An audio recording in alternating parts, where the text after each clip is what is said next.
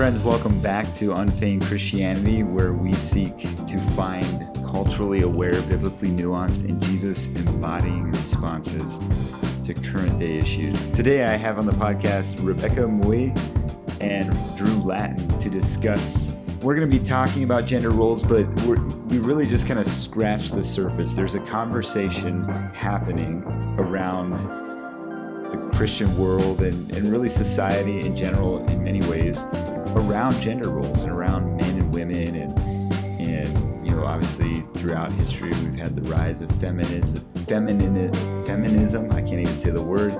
And so you have complementarianism and egalitarianism kind of rise up in the debates in the Christian world, and some of these terms I don't know how many of you even understand.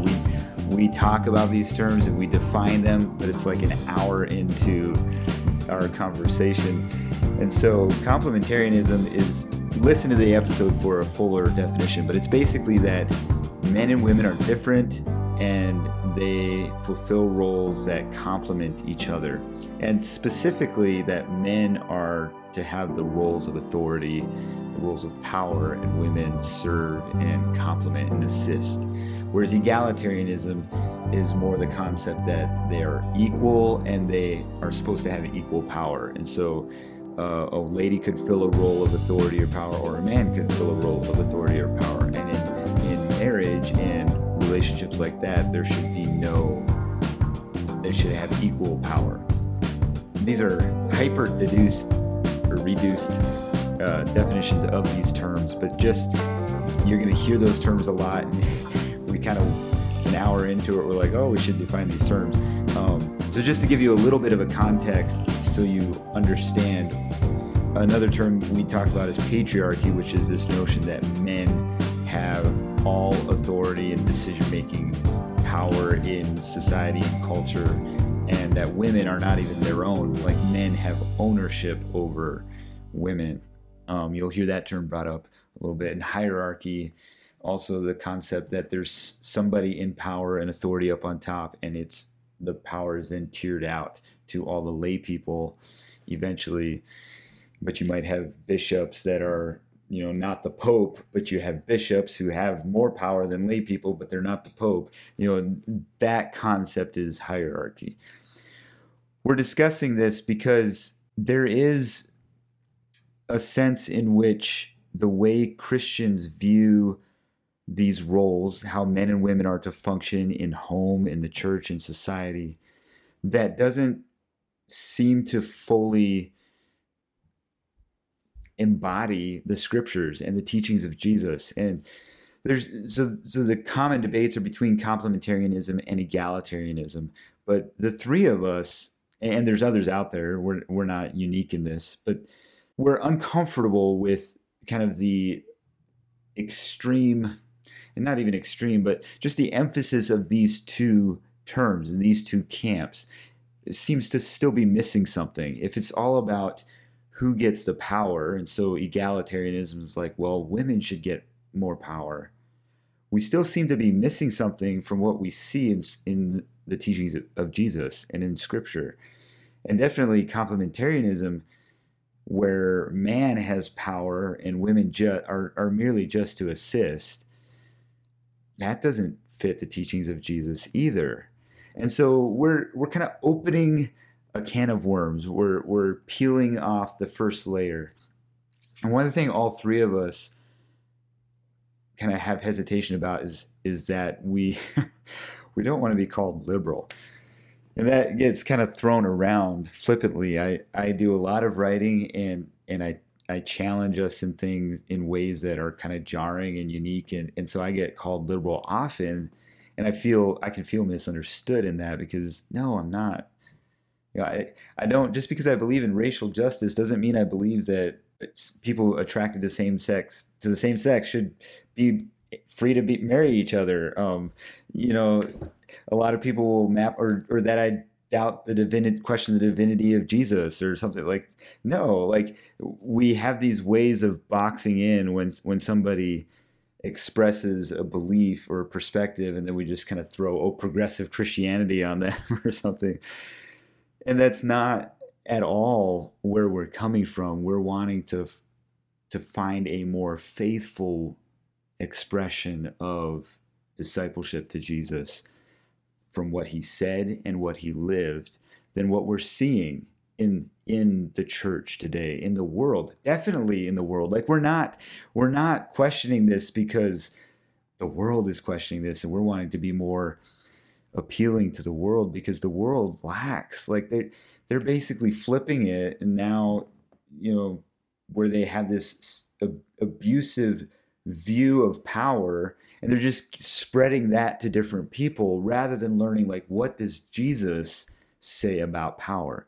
And a lot of this conversation about power overlaps with some of the work and stuff I've done on conversations about race and looking at CRT. And it's kind of this whole thing that I wrestle with. It's like, I didn't really want to address CRT because I think that distracts from the conversations we actually need to have, because CRT is still a human theory. I don't think we need to condemn it. They're grappling with a real thing, but it's still a human theory. And our goal ought to be, how do we embody Jesus as it relates to various ethnicities, minority groups, whether that's your historical background or whether it's your ethnic background, minority groups in terms of women. And so you might say, how are women a minority group? Like, aren't there more women in the world than men? But to this day, historically, and in government and even in church, women don't have a lot of voice or power or space to share.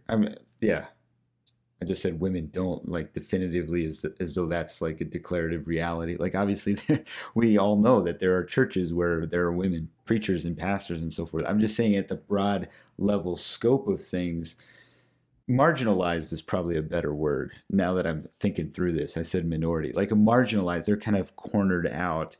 Men have the decision-making process and so forth. And the conversation, we don't really want, the three of us, we don't want the conversation so much to center around how you get women to have more power, because we think that's actually the wrong question to be asking. And so I invite you, I'm excited to share this conversation. It was really good. We had an hour and a half conversation, and I didn't have any specific questions that I wanted for the free version and some for the Patreon version. Basically, I just shortened it so that for the free version, we have about an hour of conversation. And if you want the full expanded version, then you can become a member and get that, and you'll get the full conversation. But even in the hour and a half, we're just like scratching the surface of this conversation around power and what it looks like to follow Jesus, to be cruciformed in our ways of relating to each other, in our ways of interacting as community, and how we interact with society even. There is a question that Drew asked Rebekah about how, like, with the early Anabaptists, Menno Simons, like, would they have had women involved in leadership of the church and so forth. And so that's kind of a specific question I am leaving for the Patreon members. But in general, this is just a really good, robust kind of initial opening of the can of worms, or maybe that's not a good way to think about it, but like taking off the first layer of conversation as we look at what does it mean to embody Jesus in gender differences, in our ways of relating, and in the different positions we're going to find ourselves in, whether that be society, familial, or church. So I hope you find it helpful as you think about these things, and maybe you're processing this as well. I hope it can be a meaningful part or tool of discovering more of God's word and discovering more of the picture of Jesus.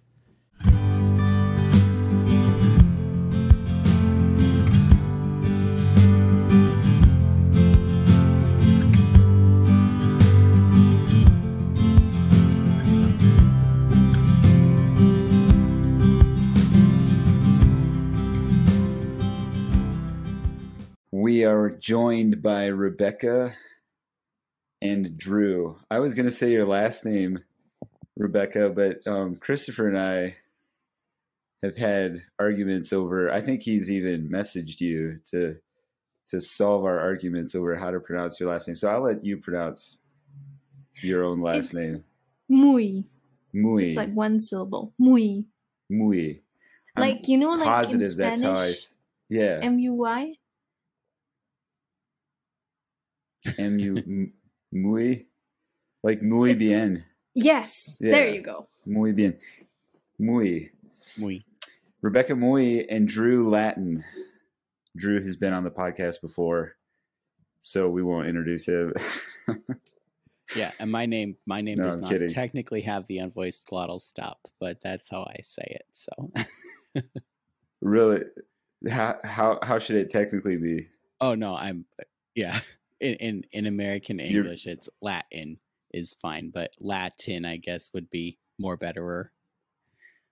Oh, okay, there you go. Well, my last name, I believe, is originally German, so it's probably supposed to be like Wittmer. We have to stick to that now that you've done it once. Thank you for having us on, Mr. Wittmer, or Herr Wittmer. It's good to be here. Herr Wittmer. Oh man, what does that mean? For like some reason, Nazi I get now. Like, yeah, I get Nazi vibes, but. I just read finished reading, actually listened to it, The Rise and the Fall of the Third Reich, and heard a lot of hair this. So I think Nazi whenever I hear that. So we are on here this evening to discuss gender roles, I guess. Gender roles, way of relating with each other, doing ministry as a community, something like that. But Rebekah, why don't you, I'm literally going to skip Drew because I just had him on like 2 or 3 episodes ago. Drew's a pastor from the Midwest. He pastors a family. He pastors a church. He raises a family. He's white. He's middle class. Middle age. Maybe someday. Middle age. Hey. Teaches middle school. Yes. I am you are in the Midwest. Bland. Lives in the Midwest. Hosts That Jesus podcast. In theory.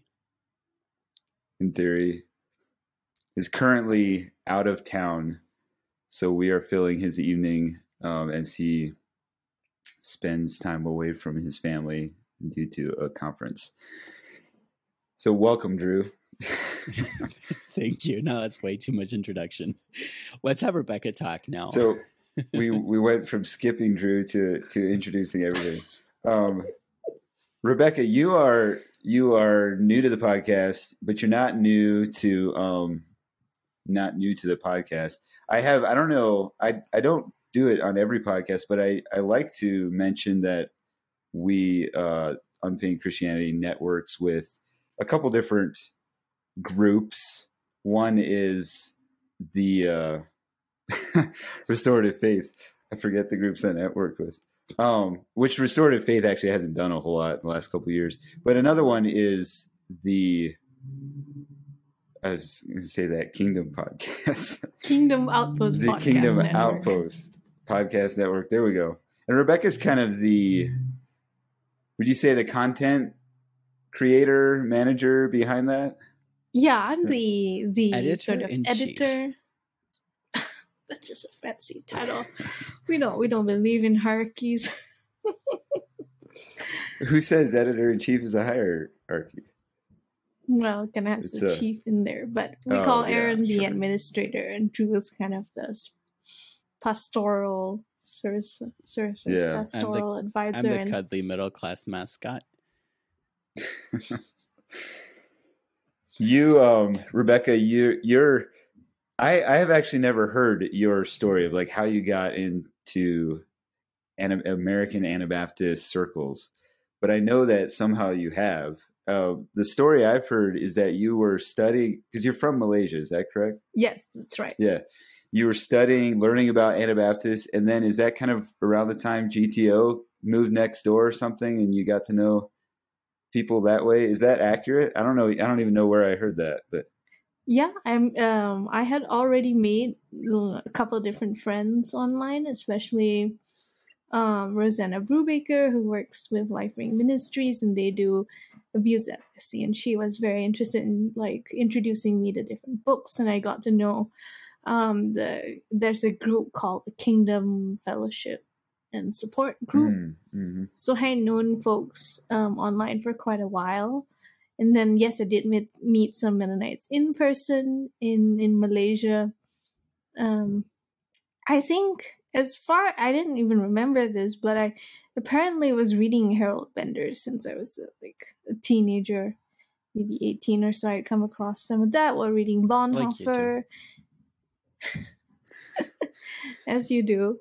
And it's very weird. I randomly wrote down in my journal, like, yeah, I think I'm an Anabaptist, and then just left it at that for a couple of years. But when like 2016 came around, and I kind of saw like Christians I was following really get into the whole political thing, the whole nationalism thing. There was something about it that didn't seem right, and there was like growing realization of a lot of like abuse and fundamentalism in the different circles that I was exposed to, and in a sense I was kind of like, you can say, deconstructing, searching, or like rethinking a lot of things, and it took me a couple of years.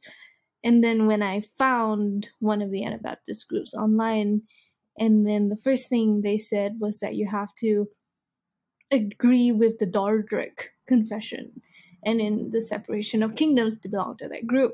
And then when I read the description of what the two kingdom theology is, then I was like, exactly, this is it.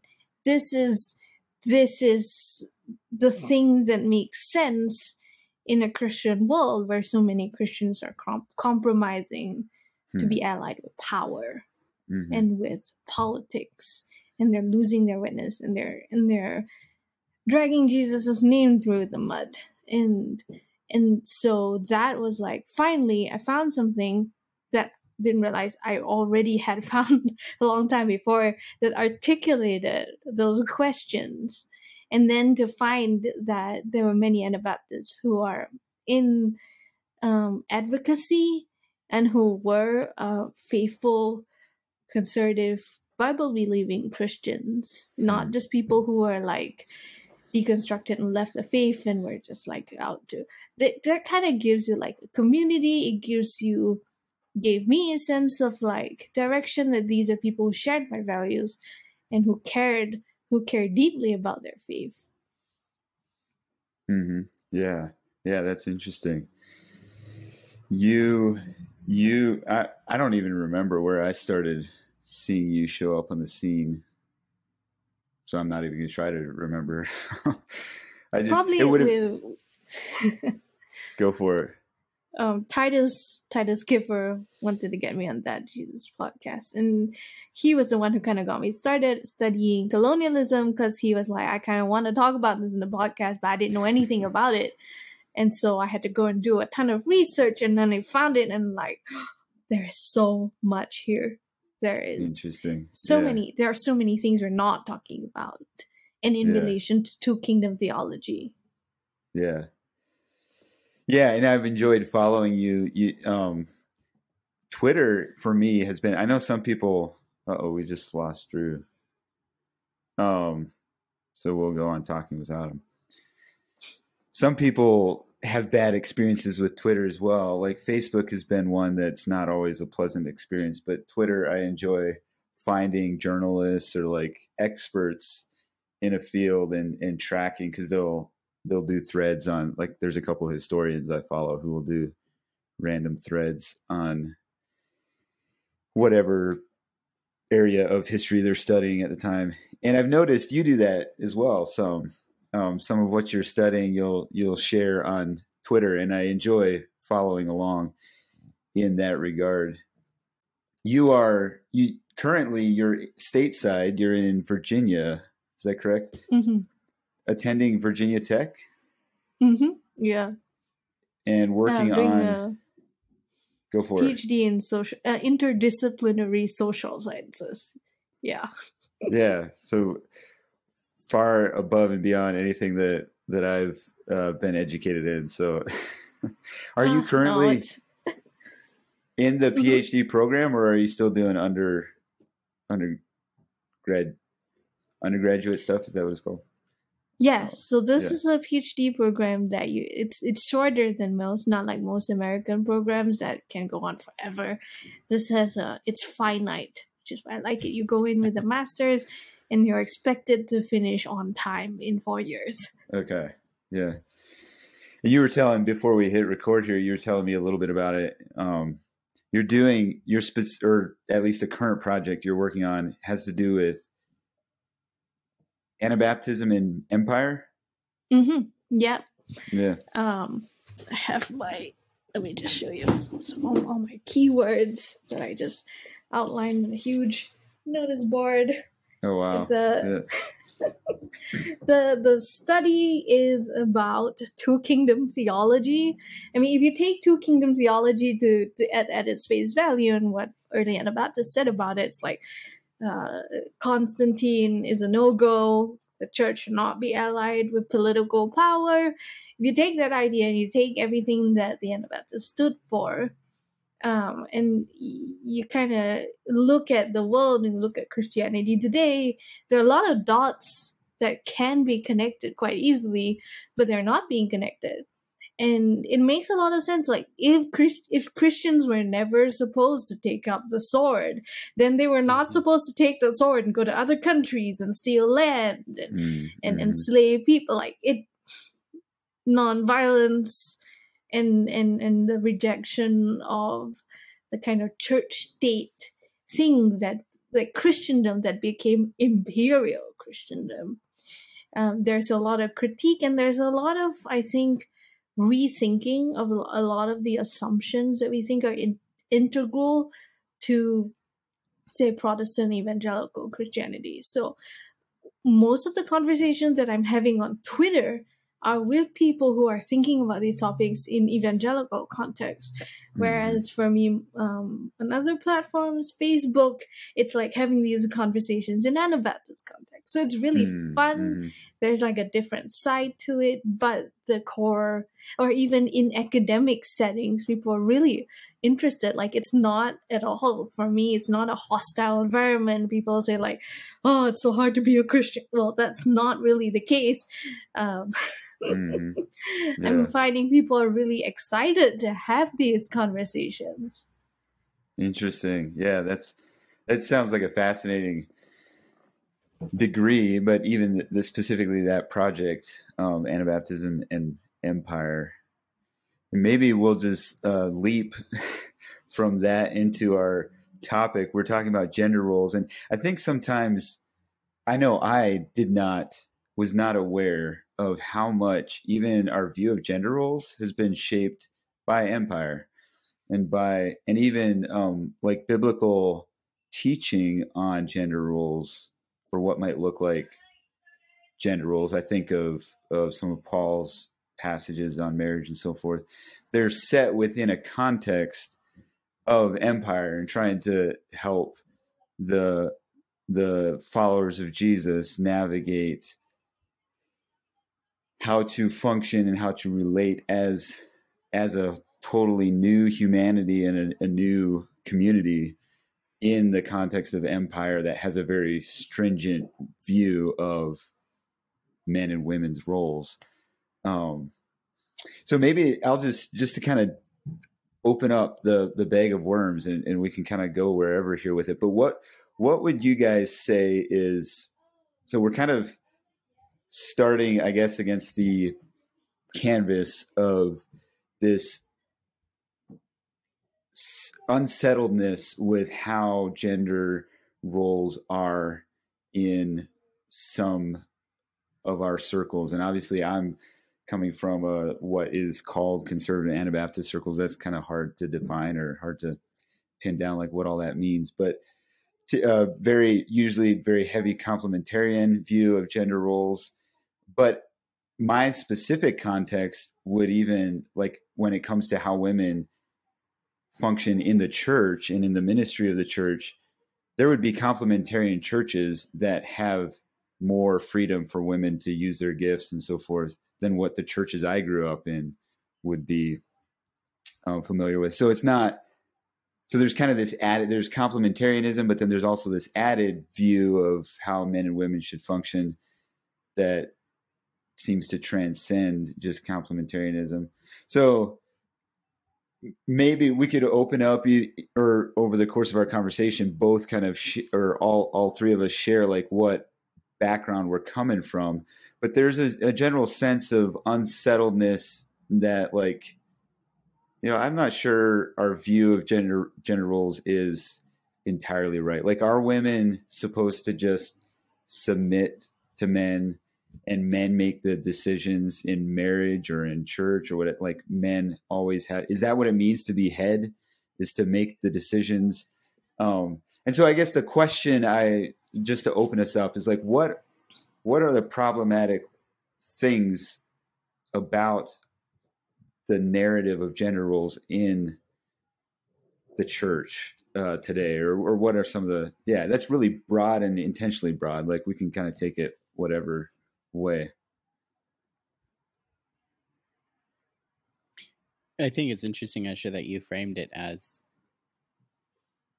like, it doesn't, if I was going to put it in my own words, what you're saying in your observation is it doesn't always seem to work. Like, women are just supposed to, like, mindlessly submit. Do they have equal standing with God? Are they equal heirs of the kingdom with men? Why do they need to be sidelined? What I grew up hearing was, we just follow the Bible. Like, even if it doesn't make sense, there's almost a sense in which if I'm asked to do something that doesn't make sense from Scripture, there's actually additional virtue applied to following a command that doesn't make sense. It's, kind of like Lewis Carroll and Alice in Wonderland, where the Queen of Hearts says, I've believed as many as, 17 insane things before breakfast, or something like that. And I actually resonate with some of that. It doesn't make sense from the framing of this world's powers to love your enemies. But I think the challenge that I started wrestling with was not that, hey, these radical feminists and these, liberal, doctoral students are telling me that the church hates women. It doesn't even make sense within Jesus' upside down kingdom ethic, the way we end up treating women. So to shift that framing to not saying, I want to be accepted by the world around me, and I want the world to think that I'm like some woke, hip feminist. It's not that. Instead, I'm coming in saying, wait, is the way the church, my background, my teaching has perceived women, does that fit with what Jesus teaches about kingdom, about power, about hierarchy? Mm-hmm. It's interesting that you mentioned your background, Asher, and just looking at very specifically the influence of, and I'm bringing a big word here, fundamentalism in evangelical theology, coming from Protestant roots, has had an influence on Anabaptist circles, but it's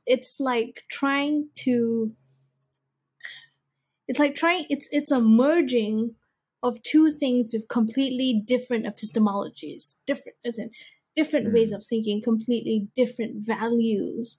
And you see the contrast in the Reformation era between the reformers, who talked about Gewalt, power, authority. Everything revolved around top-down power for these people.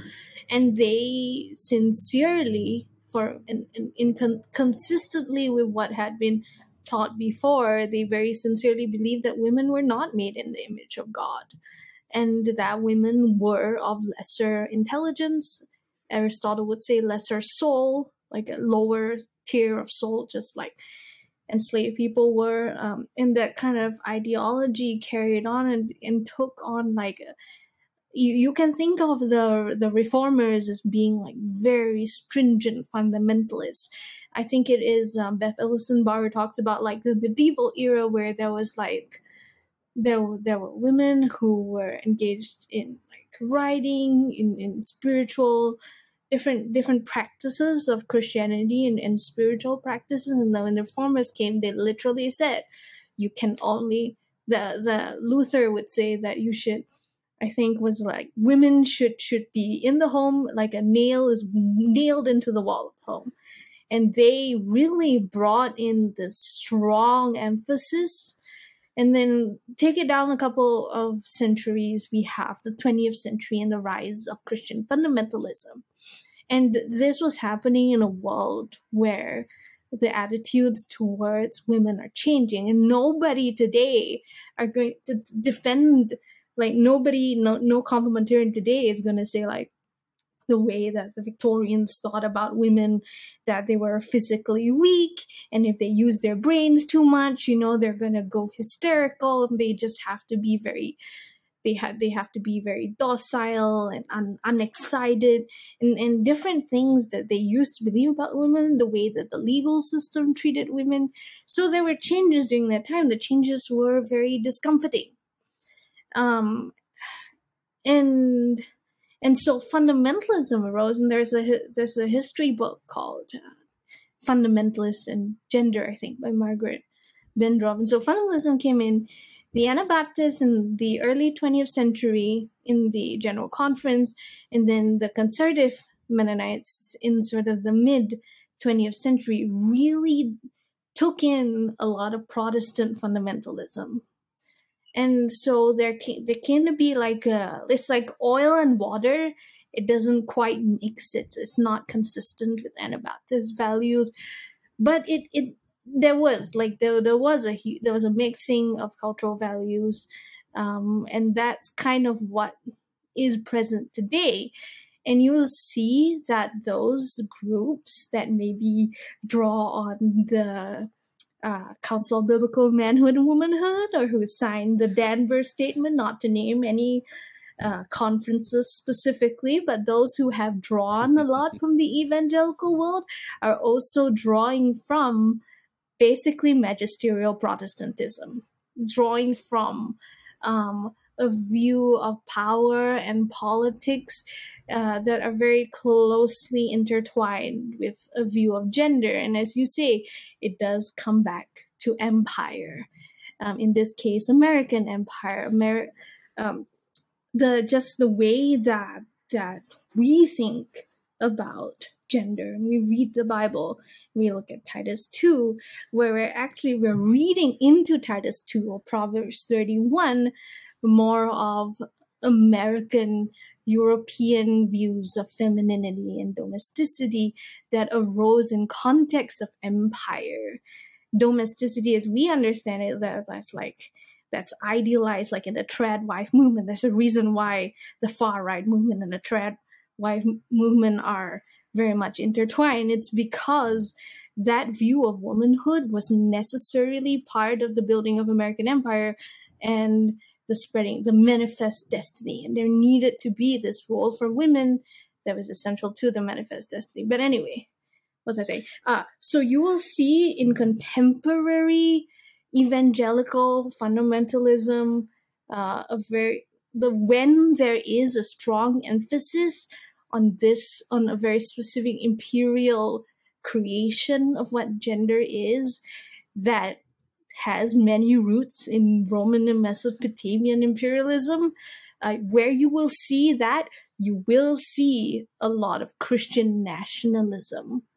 Theologians like Wayne Grudem, I wouldn't even call him a theologian, Doug Wilson, these people that are actively promoting what they call biblical patriarchy, or sometimes they call it complementarianism, they are also promoting a Christianity that's militant, that's imperial, that's about political power, because that's their view of what masculinity is. And they've reframed Jesus to be more like John Wayne.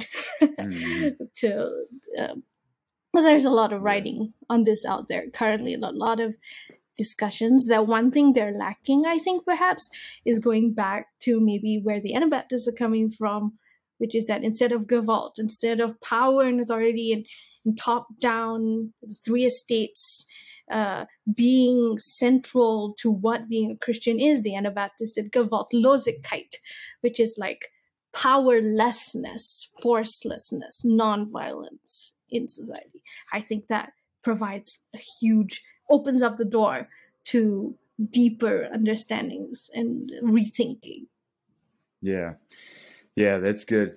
The reason I chose Rebekah and Drew for our audience here to be on, I actually chose Rebekah, and then she was like, "Hey, we should have Drew join us," and because I didn't want to have Drew on so close to when he was on before. That. No, I'm kidding. No, it was a great suggestion. But the reason she chose Drew is just because Drew is reevaluating. I am somewhat averse to the word deconstruction because there are so many terms today that trigger things for people, and I want to have conversations around the issues without getting hung up over the triggers. And Drew is a pastor, and so he has the pastoral perspective while also wrestling through, obviously what he just shared a little bit ago, but having witnessed and heard personally, like some of his ponderings and evaluations of men and women's roles. And so that gives a roundedness to this conversation that, like you said, Rebekah, there is a lot out there about this topic. It's a trendy topic. There's no way to deny it. It's a trendy topic to discuss. There's a reason I'm wanting to discuss it on my podcast. It's a conversation that we're having all over the place. Like at some level, you may not have it with a new group of friends, but at some level, you're probably over some dinner or something going to discuss gender roles in the Christian world in America today. The reason I wanted Rebekah on is because she's been sharing some of what she's studying with the Kingdom Outpost. They've been diving into different topics, and one of them is gender roles, men and women's roles in marriage, and she's been writing on that, doing some study on it. And I appreciate her bringing the two kingdom theology, the cruciform theology, into a view of gender roles and kind of deconstructing, to use that word, our view of power in general. Mm-hmm. Because one of the things I have reservation about is some of the authors, and you alluded to this, Rebekah, who write on this do seem to still sort of miss. And I want to be careful because they've obviously done a lot more study than I have on this. I have not done a deep dive. Definitely haven't written a book on this. I am in the middle of Bible college, and so I'm observing all kinds of things as I study the Bible. So I'm studying the Bible. What is Genesis all about? What is Exodus all about? Like, that's what the study is. But I'm observing all these things. And one of the things I observe in the New Testament is that there's women involved in ministry and like playing key roles in ministry more than what the churches I grew up in. So I'm looking at scripture and having that confrontation, like my view of gender roles in ministry is different. And then even like when you get into Ephesians 5 is always kind of a fun one. Like when you get into what Paul is saying there, and you discover that like 5, I think it's like verse 18 through 23 or 22 is all one sentence. Like it's not in the Greek, it's not split up like we have it, so that it looks like there's a distinct difference in the like what Paul is addressing. Like he pauses and now he's talking to women about submitting to wives. Like actually textually it looks like Paul is having a conversation about submitting to one another in general, and he fleshes out what that's going to look like for a woman in her relationship with her husband, and what that's going to look like for husband in his relationship with his wife. But even more, like there's way more in that passage spoken and challenging the men than the women, and the women is almost like this side comment. And yet there's, I won't name the book. There's a very famous book that the whole premise of it is centered around like the ending of that passage in Ephesians 5 that is kind of a side. And so just like for me, it's just been like wrestling through discovering exegetically how we have manipulated some of these texts, or maybe just misunderstood. Like translation is a hard work, and you're going to have to figure out how to translate into English to try to get as close as possible to what it's saying in Greek. And so like, I won't just assume that people are being nefarious in the way they translate it and then how we end up reading it in English. Like there's some very reasonable explanations why these different understanding of texts happen. But that's what has caused me to reevaluate this conversation or this issue. And I lost my train of thought why I went down that road. But I think I was talking about like some of the other authors who write about this. It can feel sometimes like they are reacting. I'm careful to say like they're reacting to something. It's okay to react to things, and we shouldn't just like shut somebody down just because they're reacting, because there are things worth reacting to, and because somebody's reacting doesn't mean that's whatever they conclude is wrong simply because it was out of reaction. But sometimes it feels like they're reacting to a secular view of power as being solely for men, and end up like trying to make it possible for women to have that same view of power, rather than like deconstructing like how does Jesus actually talk about power, and what are disciples of Jesus called to in relation to power. And that's what I've appreciated, Rebekah, some of the stuff you've brought out is it feels like a little more holistic deconstruction of gender roles. Yeah, I wanted to add that my background is I come from an environment in a very different culture, but where Christian fundamentalism was making making inroads, because that's how it kind of spreads, right, from America to the rest of the world. And so we were having a lot of things like authority teachings, Bill Gothard, Michael and Debbie Pearl, Created to Be His Helpmeet. So I was exposed to that. Nancy Campbell's Above Ruby's magazine, the whole kind of like biblical womanhood movement. I was involved in that for my entire like teenage life. And it's kind of like when you're involved in it, it sounds very biblical. I would have kept many of the same assumptions even when I thought that I had walked away and deconstructed and rethought things. And I felt like there was so much more to the conversation to be had. But I still had, like, even just a year or two ago, I would have been absolutely like flat out like, yeah, women should be pastors.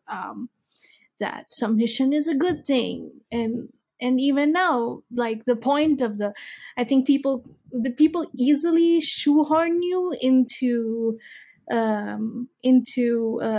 straw man position, because that is what evangelical fundamentalism has been doing for the past 100 years, which is that anything that you just immediately put a stamp on that's this horrific thing called feminism, that's how it's been done for the past 100 years. You just stamp on sort of like, oh, they're just rebellious, they don't want to obey God, they're just being progressive people who throw out scripture. And so in this study, I started it from the perspective of being quite conservative in the way that I thought about these issues. And then I went and read it. And then I read the Greek, and I looked at the context in the first century and what Ephesians 5 is really saying versus what we assume it's saying, because we think we're just reading the Bible, but we're reading it through the lens of everything that we've grown up with and the assumptions that are baked into it. Ephesians, I believe that we can take every word of scripture seriously, sort of like in the Conrad Grebel sense of like every, the scriptures made, like written, like the word of God is to be obeyed. That's what Conrad Grebel kind of like said. So like that kind of like Anabaptist seriousness about every word of scripture, you can weigh and take every single word of it seriously, deeply, meaningfully, with the value that if this is what Christ wants, this is what we're going to do, because he's called us to take up the cross no matter what the cost. You can take all of that and take that seriously, and like the cruciform view, which is to take Christ on the cross as being the central benchmark of what it is to be a Christian. And yeah, that's where I'm coming from in this study. And then rediscovering things like just the word submission. We have read so much more into it than what it means. And one point, just out of like just throwing it out there, when Christians, complementarians say submission, what they really mean is obeisance. What they're saying is submission is a woman treating a man, a pastor, every man out there, according to John Piper, with a sense of like, I'm a woman, I'm down here, you're a man, you're up there. And it's sort of like making him feel in charge, and very clearly in everything that you do, making a man feel like he's the one in charge and you're the underling, just kind of like. So when John Piper says a woman should be careful about be as impersonal and indirect as possible, even when you're giving traffic directions, you kind of have to be apologetic about the fact that you have this information and he doesn't. It's so that he feels powerful. He feels like man is up there and woman is down there. That's literally what say Debbie Pearl says, like, you have to revere your husband the way you would revere God, and everything like obeying your husband is obeying God. And so like Mirabel Morgan wrote that you have to I think she uses the word worship. You have to like there is that extent of like it's obeisance. They're not talking about biblical submission in the New Testament sense, biblical headship in the New Testament sense. They're really adding a lot on to it, loading that word with something that's completely different from what's intended in Ephesians 5. Hey friends, this podcast is brought to you in partnership with the Dwell app. I don't know how many of you are familiar with the Dwell audio Bible app, but this app is phenomenal. It's changed my life in several different ways. As a Bible college student, I do tremendous amounts of Bible reading throughout the semester, more than I normally do. And I'm not a fast reader. And so one of the ways that I have been able to keep on top of the Bible reading is through the Dwell app. One of the things I really like about it is there's very meditative, reflective music played in the background of the reader. So it's not dramatized. Some audio Bible apps are dramatized, and that's a little, I don't know, not my cup of tea. But it's a very calming and just peaceful way of having the Bible read to you. There's at least 15, I think there's close to 30 by now, different voices that you can choose from. There's many different translations you can choose from. For the ESV, I think there's maybe 2 or 3 voices, if that makes sense. But there's over 15 voices for sure. And so you can have a female voice, you can have a male voice, you can have a British accent, you can have an American accent, you can have a Canadian accent, or well, I like the British accent, so I listen to the Bible in the British accent, and it's been a really good way to keep on top of my homework.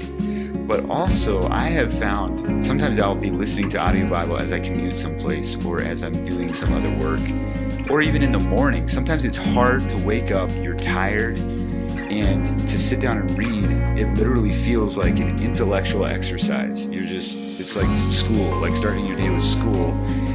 And I love learning things, but I don't do well at starting my day with school. And so when you wake up and you're tired, but you want to meditate on the Word of God, to just put in my AirPods and listen to the Dwell app is an incredible way to start my morning, just in peaceful worship, meditation. I hear things differently when I hear it being read than when I read it. I personally think you should read and hear it both, but that's one thing I like about audio Bible is different things stick out that didn't stand out before. I'll listen to it as I'm going on a run or something, and I can't say enough good about the Dwell app. And so if you would like to take your meditation, your Bible reading to another level, you can also, if you're not able to sleep at night, you can put in your AirPods and listen to the scripture being read and fall asleep that way. I've used that at times as well. But you can start for free. There's a link in the description below, or you can go ahead and purchase the annual plan, which I have, and to me it's very much worth it, just in the way, a couple things, the way it helps me meditate and kind of a fresh view, a fresh experience with scripture, and then also the way it helps me keep on top of my homework. It's been very helpful for me. It makes women, they literally, books like Created to be Self-Made or Fascinating Womanhood, literally teach women to be passive-aggressive and just be like really nice, but actually trying to tell, be as indirect as possible, which is stupid because it's bad communication, and that's nowhere taught in scripture. Drew has something to say clearly. Well, this is such a good example, that teaching women to be passive-aggressive, because if you're being passive aggressive, what you're doing is you're saying, I still need to wield power. And so if people are kind of offended or turned off by this idea of deconstructing gender roles, it's actually a much bigger project than that. It's deconstructing authority structures more broadly. And frankly, like, I would still consider myself, and Rebekah and I have a conversation about this approximately every 17.3 days. I would still consider myself to be complementarian when it comes to church roles. I'm not totally comfortable with that, but that's what I see in scripture at this point broadly. But what I'm saying is that we haven't gone far enough in looking at the kingdom ethic of saying the leader shall be the servant among you. I'm washing your feet. And so, of course, and I remember reading the same books growing up and hearing the same messages, teaching women point by point, this is how you make a godly appeal. No, wives, you have to obey your husband. But if you can frame it as, I have a check in my spirit, then husbands, you need to listen. And it's this whole who wields the authority, who wields the power, that is really fundamentally outside the ethic of the kingdom. Now, the brilliance of Paul's exegesis of kingdom ethics, the brilliance of Paul's pastoral counsel, pastoral application of what Jesus teaches, is that he recognizes there are power structures in the world. And so when you look at a passage like Ephesians 4 or Colossians 3, that does say, wives, submit to your husbands, you see it's in the context of this household code where Paul is using the same kind of lecture format, if you will, of Aristotle or some of the philosophers of the day, where you give instructions to the head of the household. But the crazy thing is that Paul actually addresses wives. He addresses children. He addresses slaves. He treats them as if they're part of the kingdom. He treats them as if they have a voice. And so even though it's hard to unwind and I don't have answers to all the questions, like I have answers about some of the texts that I'm still lost in, or I still don't have answers to, but you have questions about the text. Thank you. I have questions about the texts that I'm not getting answers to, that I'm totally comfortable with. I am comfortable with backing up and saying, well, what does Jesus say? And can I fit Paul into that? And then I'm getting answers. And then I'm realizing that this whole discussion of when is it okay for a wife to tell her husband she has a bad feeling about this, and how is she supposed to couch that? That's just not how Jesus would want us to approach things. Mm-hmm, mm-hmm. And kind of to your point, Drew, something you said early on, like it's a bigger discussion than deconstructing gender roles. Like I am probably more, and I wanted to pause too and kind of define, because I'm not sure how familiar everybody is with some of these terms, and I don't want people to feel lost. But I'll say this quick, and then we'll define them. I'm probably more like open to egalitarianism, if it's than my wife is. Like she like, it's not, I don't know. She should be a part of this conversation before I put words in her mouth. Like she definitely resonates with some of the frustrations, or if a wife is only good for making baked goods and like taking care of a house, like, and babies, and having babies, like that kind of frustration. But then she also like really wrestles with, there's like this push for every woman to have a side what do you call it? A side gig, a side hustle. And like she really enjoys being a mother. She really enjoys doing household things. And like, is it wrong? Is it okay to enjoy that? Or like, is she, I'm getting close to putting things in her mouth, so I'll stop. My point is that I, in word and in writing, like I want my wife to speak into me. Like to me, it actually feels respectful. If she has a concern about something we're about to do, or direction we're heading, or something, like for her to just confront me about that, to talk about that, like that feels really meaningful and respectful. But that's actually been hard to live out. Like I have a view of, I don't know if it's making decisions or because like sometimes we'll get into conflict. I can sense something's boiling up in her, and then I like confront it harshly, and then it comes out like what she's been wrestling with, and then I'm like, why didn't you just say that earlier on? And she said, well, I tried to, a number of different times, and I can so easily kind of shut it down. And that's been a work of deconstructing. That's a lot harder for me, and that's broader than just like how I relate to women. I think it's as like the roles I've filled in life, the having a final voice has been normative, and like modeling like a posture in relationships and working with people where people are free to speak into that, and where I'll not just like blow it by, but actually lean into it and listen to it in a gentle way. Like, I don't know if that is what all you meant, Drew, but I do think that it is a much bigger process than just like what men and women, because I don't know, like my wife, I don't think I'm putting words in her mouth to say she doesn't want to make all the decisions for our family, but she wants to know that her voice is heard and cared for. And having someone's voice heard and cared for is more than just like saying I care about your voice. It's like how I respond. Yeah.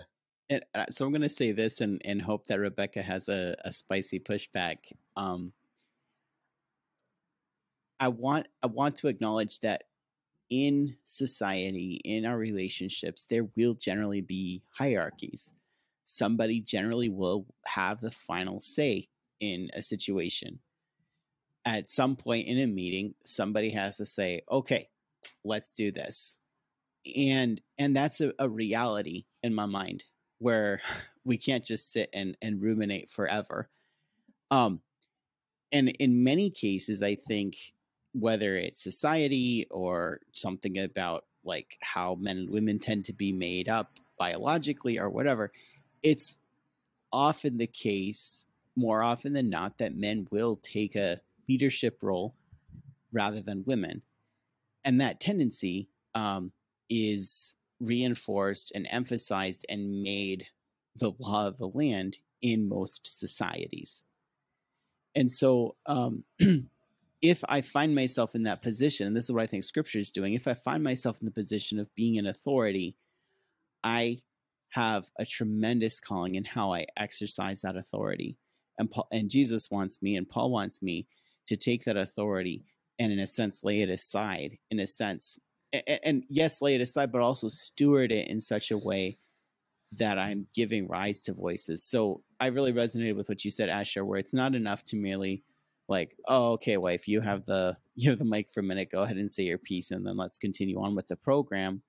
And there I checked that box, but actually do the hard work of making sure that voice is being heard, especially in the church, making sure the voices that maybe are marginalized, maybe are less comfortable with speaking out, that they do get that opportunity to be heard. I think there's many examples of Jesus doing that in his ministry, of like actually turning turning around and giving the microphone to the woman with the issue with blood, or the Syrophoenician woman, or even the oppressor, like the Gentile ruler that was hated by everybody. He's like, or the Gentile centurion who was hated by everybody, turning and saying, wow, this guy has faith that I haven't seen in all of Israel. Jesus does this over and over again. And so that's what I think. I don't think that Paul is saying, no, there's no authority at all. There's no structure. He's honest about the realities we face in society. But he's saying, how are you going to steward that? What does it look like to steward this within the kingdom? And what it looks like for a husband, who I think Paul assumes will have authority, what it looks like for a husband to steward that is to love his wife, which is really crazy back then. Yeah.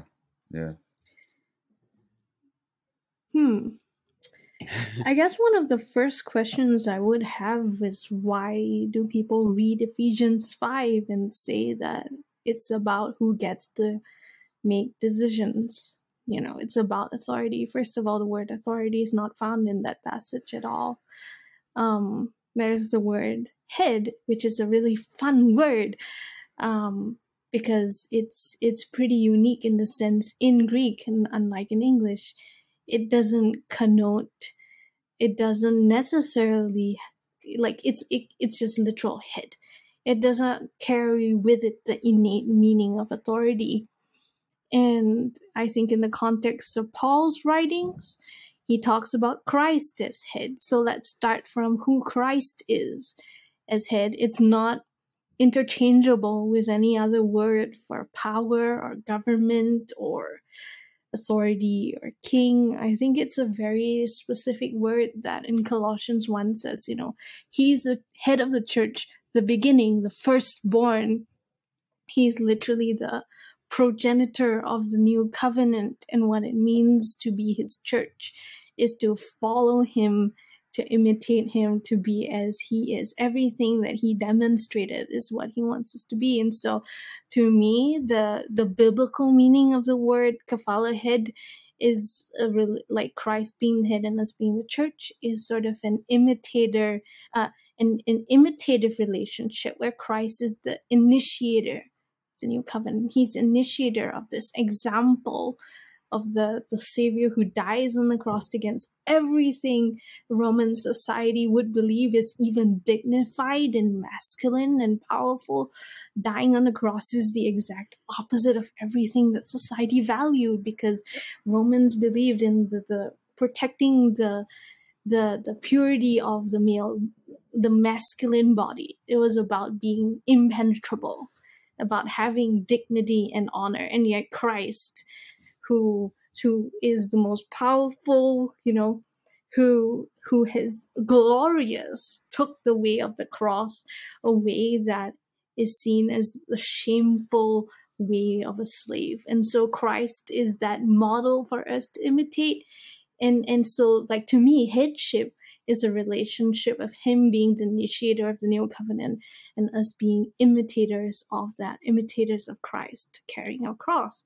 And so that's what I see in the writings of Paul, and in First Peter as well. Like, Peter is literally like, Christ died for you as an example. Likewise, wives. Likewise, husbands. Finally, love one another like brothers. I think that is a pretty clear example of what it means, what these verses are talking about.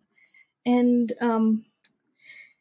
then we see in Christ sort of that agency. He had the power to decide. In John 10, it says, I have the power to lay it down and I have the power to take it up again.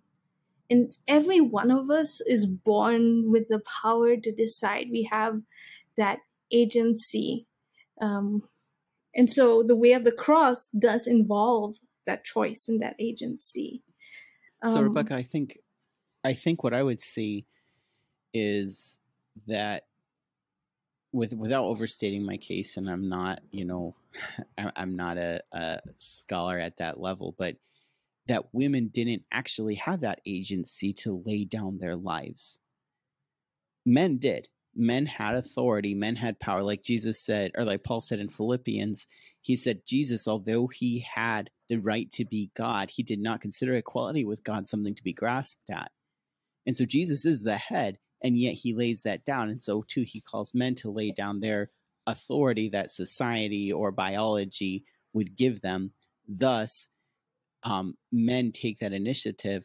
And then the question that's left for women is, wait, so if men are laying down their lives, does this mean women get to rise up and exercise authority over men then? Are we starting a feminist rebellion? And that's why Paul says, wives, submit to your own husbands as is fitting in the Lord. This is okay. It's okay to submit to your husbands, even though they're laying their lives down, like Jesus, the head, laid his life down for you. Yes. So like that passage is pretty amazing on so many levels. If you look at Greek, Philippians 2 is amazing. Yep. And basically Ephesians 5 is kind of a reiteration of that. Mm-hmm. My takeaway from Ephesians 5 is he's looking at what the kind of power that men had in society and what even defines masculinity. And he says, you be the ones, you initiate that, because like you say, women didn't have the choice to submit or not submit. It was legally what they had to do. They were basically, their bodies didn't belong to them. So what he's saying in Ephesians 5 is so remarkable in the sense of like every line of that contradicts what the Romans believed to be essential to masculinity. So say like, husbands, love your wives as your own bodies. Well, women's bodies were considered inferior, mutilated bodies without dignitas, without honor. And so like for a man to consider his wife's body and love as if it were his own body, that's unthinkable in that culture. And then it says, and then it calls them to lay down your life like Christ laid down your life. which is the way of the cross. Now we think the way that modern people frame it is this heroic kind of like damsel in distress type of narrative, where in the end you lay down your life, but really you're the hero and everyone looks up to you. The way of the cross is the way of, again, like shame and relinquishment of even dignity, and to do that for a woman, what even? Yeah, it's not considered something to go honorable in this. Like, we have this ethos, we have this, like, from an English language arts perspective, we have the tropes in literature of the man rescuing the woman. And I can't speak to ancient Greek literature, but it wasn't considered honorable to lay your life down for a woman.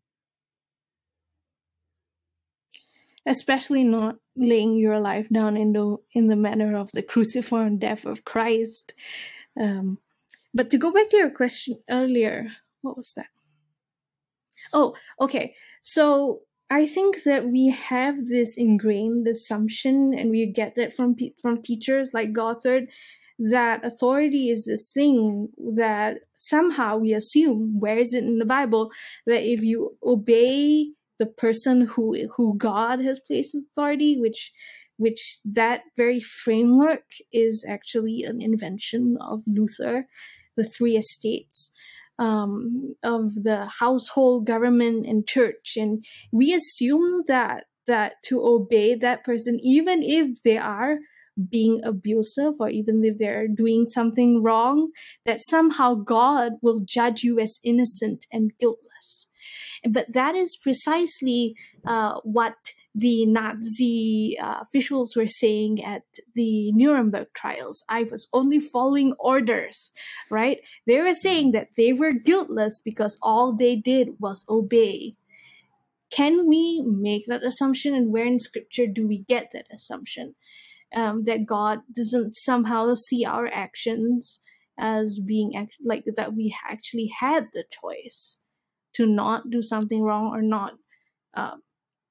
Where I guess that's one of the questions I would have, that we just assume because we've perhaps been taught that way, that kind of teaching has seeped into our circles.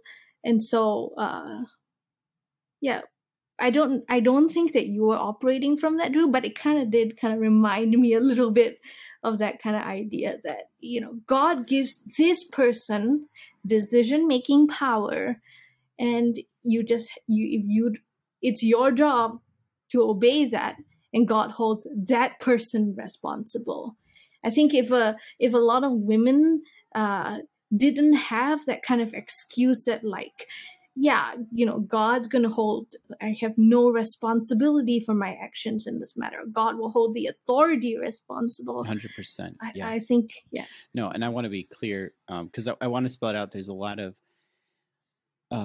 people who use language of biology to talk about gender roles and say, like, oh, well, men are just, less emotional than women. And, Eve was more easily deceived than Adam.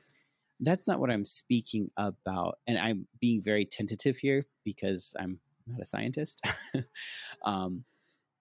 But as a general rule, if you think about a bell curve, the majority of men tend to be stronger than women. It's much more likely that a man will beat up a woman than a woman will beat up a man. Historically, men have been in positions of authority. And so wherever that's coming from, whether it's good or bad, right or wrong, I think Paul is pragmatically saying, well, this is the way it is. How do you steward that? And the way he wants us to steward it is by laying it down. Asher, you asked about defining terms a little bit. And yeah, just in a tiny nutshell. We're an hour into it. Yeah. Go for it. What were you going to say? We're great educators, right, Rebekah? So okay, now we'll tell you what we're talking about. Egalitarians would hold that men and women are equal. Some egalitarians would say interchangeable. There's no distinction between gender, and gender is this like that's actually a misconception. I know. That's why I said some egalitarians, because I have genuinely heard that. But generally, they would say men can lead, women can lead in marriage and in church. Complementarians would say, no, they have roles that complement each other. It's interesting that initially it was the egalitarians who developed the term complementarian to try and describe their term, because they weren't saying that men and women are just, identical widgets doing exactly the same thing. But the more quote conservative, which again isn't quite right either, but those who would look at traditional gender roles took it and said, no, men and women complement each other. Men are in leadership, women are in submission. Men love, women honor, and this is the way it works. Even some really awesome people that I have utmost respect for would hold strongly to complementarianism, and then say a third term people have heard, which is patriarchalism. Russell Moore, for example, would hold that really the best term for complementarian is patriarchy, but patriarchy is too loaded, so he soft pedals it. And he literally says that. So patriarchy is, yeah, I've heard him say that, is essentially a more hardcore version of complementarianism. But the actual root meaning of the word complementarian, in my mind, would be that men and women are different. They complement each other, and that's God made two different genders, and we bring those differences to the kingdom. But it's descriptive, not prescriptive. And I think I would say I'm a descriptive complementarian, while folks like John Piper or Bill Gothard would be a prescriptive complementarian. What do you think, Rebekah? The history of the word is that it was first used by egalitarian scholars to describe how, men are men, women are women, and they're different. I think Keith Giles, the difference between the two views currently out there in writing would be that some believe that in equality of power, so they're called I can't remember the word, but basically they believe in complementarity, but they believe that there should be an equal distribution of power. And then complementarians claim that egalitarians don't believe in gender differences. That's not the case, because they came up with the word complementarity. But at the root of complementarianism, which I believe is a very specific ideology with very specific origins, that is in the 80s of John Piper and Wayne Grudem, and therefore I don't use the word complementarian to describe myself, because to me that's John Piper and that's Wayne Grudem and that's the Denver statement. Like, there's a historical entity, just like I was just gonna say, just like Nazism was Hitler, but then I think maybe that perhaps is taking it, but that's what that specific thing, like Marxism is Marx. Complementarianism had a specific origin and a specific meaning. I would probably say that I hold to neither of these views, and that, like, I believe in what's called cruciform complementarity. So complementarians would generally, their main signifying belief is in leadership and submission, or authority and submission, meaning that God made men to have authority over women, and the entire definition of roles is basically who has power and who doesn't. And they will soft pedal it. They will say it's actually very reciprocal, but yeah. they will say it's entirely reciprocal because the man loves, and therefore any kind of like power differentials or abuse does not really exist in their world. Not true complementarianism. And I would Drew would say something. Yeah, sorry. I would just tie this something back to something you said at the beginning, Asher, that, this is kind of a hot button topic and everybody's talking about it. If this was just like kind of an obscure discussion about, what do we call a woman who's leading has a role of decision making in the church, or I don't know, if it was a debate about eschatology or something, it would be like, why do we have to worry about this so much? But Rebekah and I have both seen, and I think a lot of your audience have seen, this is a defining element of who a person is. I mean, the whole gender wars in the broader culture makes this clear. But when you frame everything about who I am in terms of my gender, it gets in your head. And I've seen it in my own life. I've seen it with my wife. We've seen it in couples we've worked with. Mm-hmm. That's why it's important. It's not just a fun, dinner table debate. This can totally cripple a person's relationship with Jesus and their relationship with the church. We were talking. Sorry, I'm gonna just push through for one more point. It gets to this idea of genderizing the fruits of the Spirit and saying, oh, women are supposed to be gentle. I remember my mom used to get a magazine called Gentle Spirit. And that magazine fell apart when she ran away and had an affair with a guy. But it was this whole thing. The author not your mom. Yes, to be clear, the magazine publisher. But it was this like, gentleness is a distinctly feminine characteristic. And we hear this in Mother's Day sermons.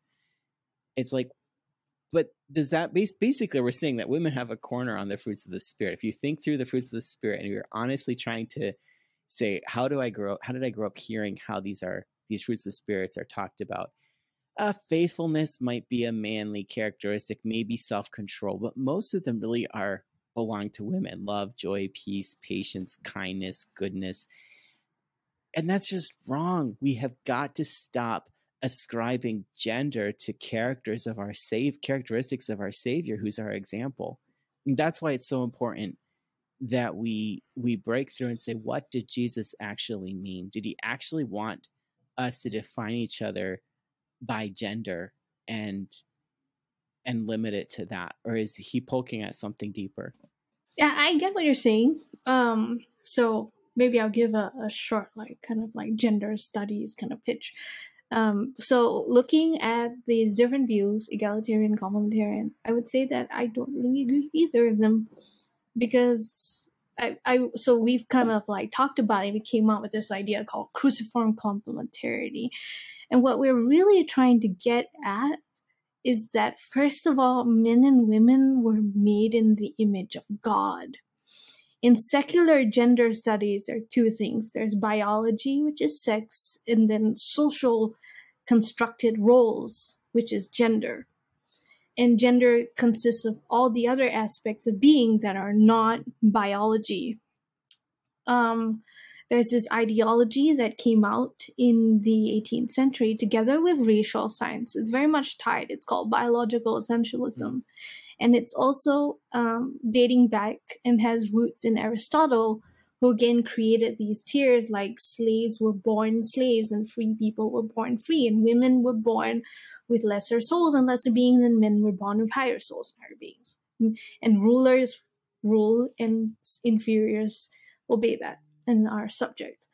So biological essentialism came out in the 19th century together with Darwinianism and just the idea that some races are born with certain characteristics, insert stereotypes, and then it's race, gender, and class. And all these things they believe are tied to who you essentially are because you are born that way.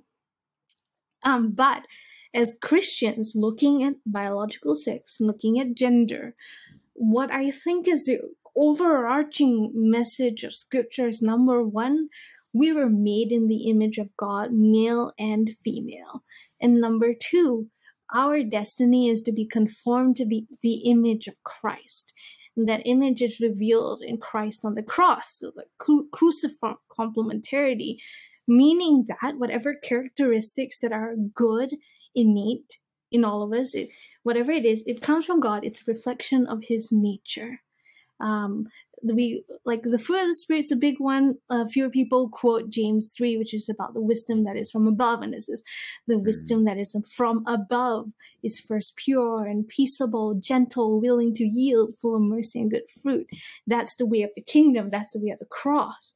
And then if you look at the way of that's valorized in society, which is the way of empire, then it's the wisdom of this earth, which is what Jesus said, people who want the first seat at the table, people who are pushing to get power for themselves, the way of empire where the rulers lord it over others. Like, that is the way of empire.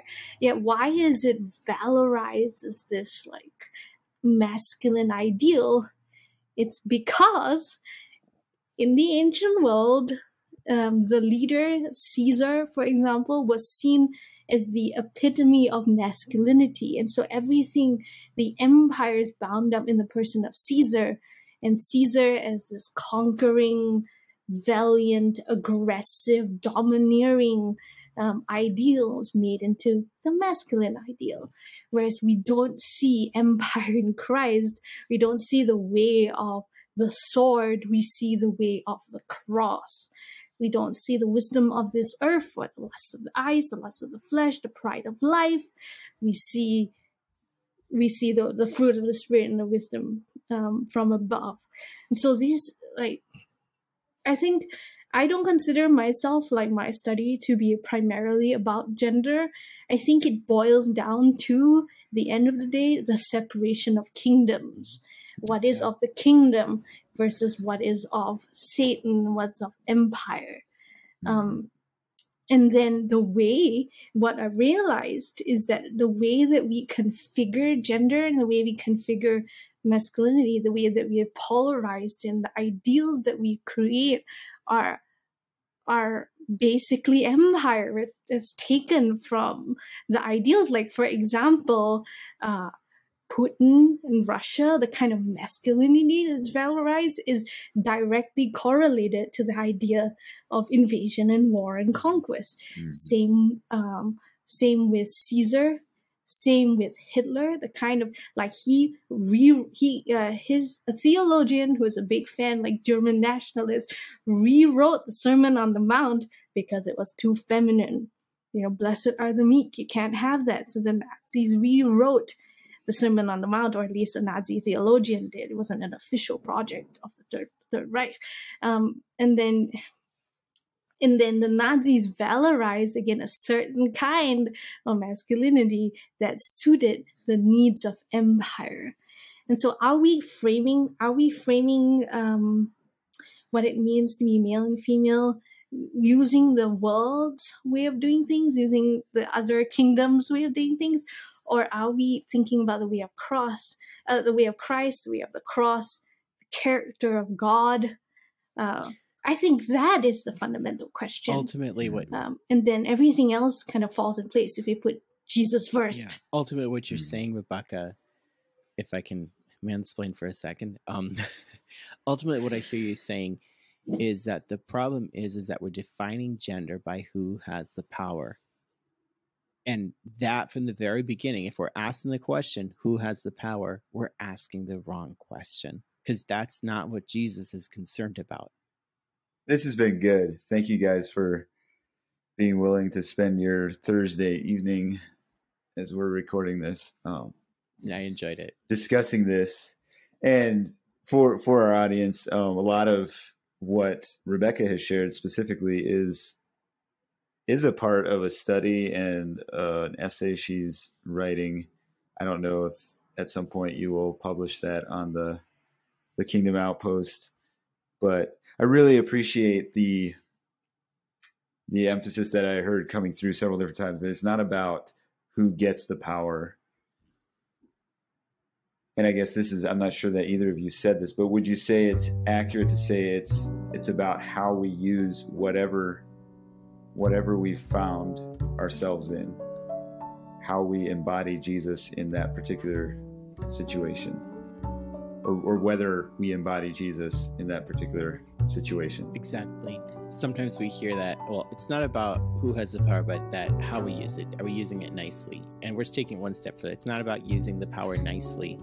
It's about following Jesus, who took his power, left it in heaven, and died for us on a cross to show us a way to follow him. It's not, I wouldn't say it's not about power, but it's about a kingdom view of power. And there's so much to dig into, and it's very, very exciting. And it's just, I guess it's just starting. It's really discovering what the kingdom means in a world that is very much shaped by empire, by a very satanic view of a very lustful satanic view of like a world where everything's for you to steal, kill, and destroy.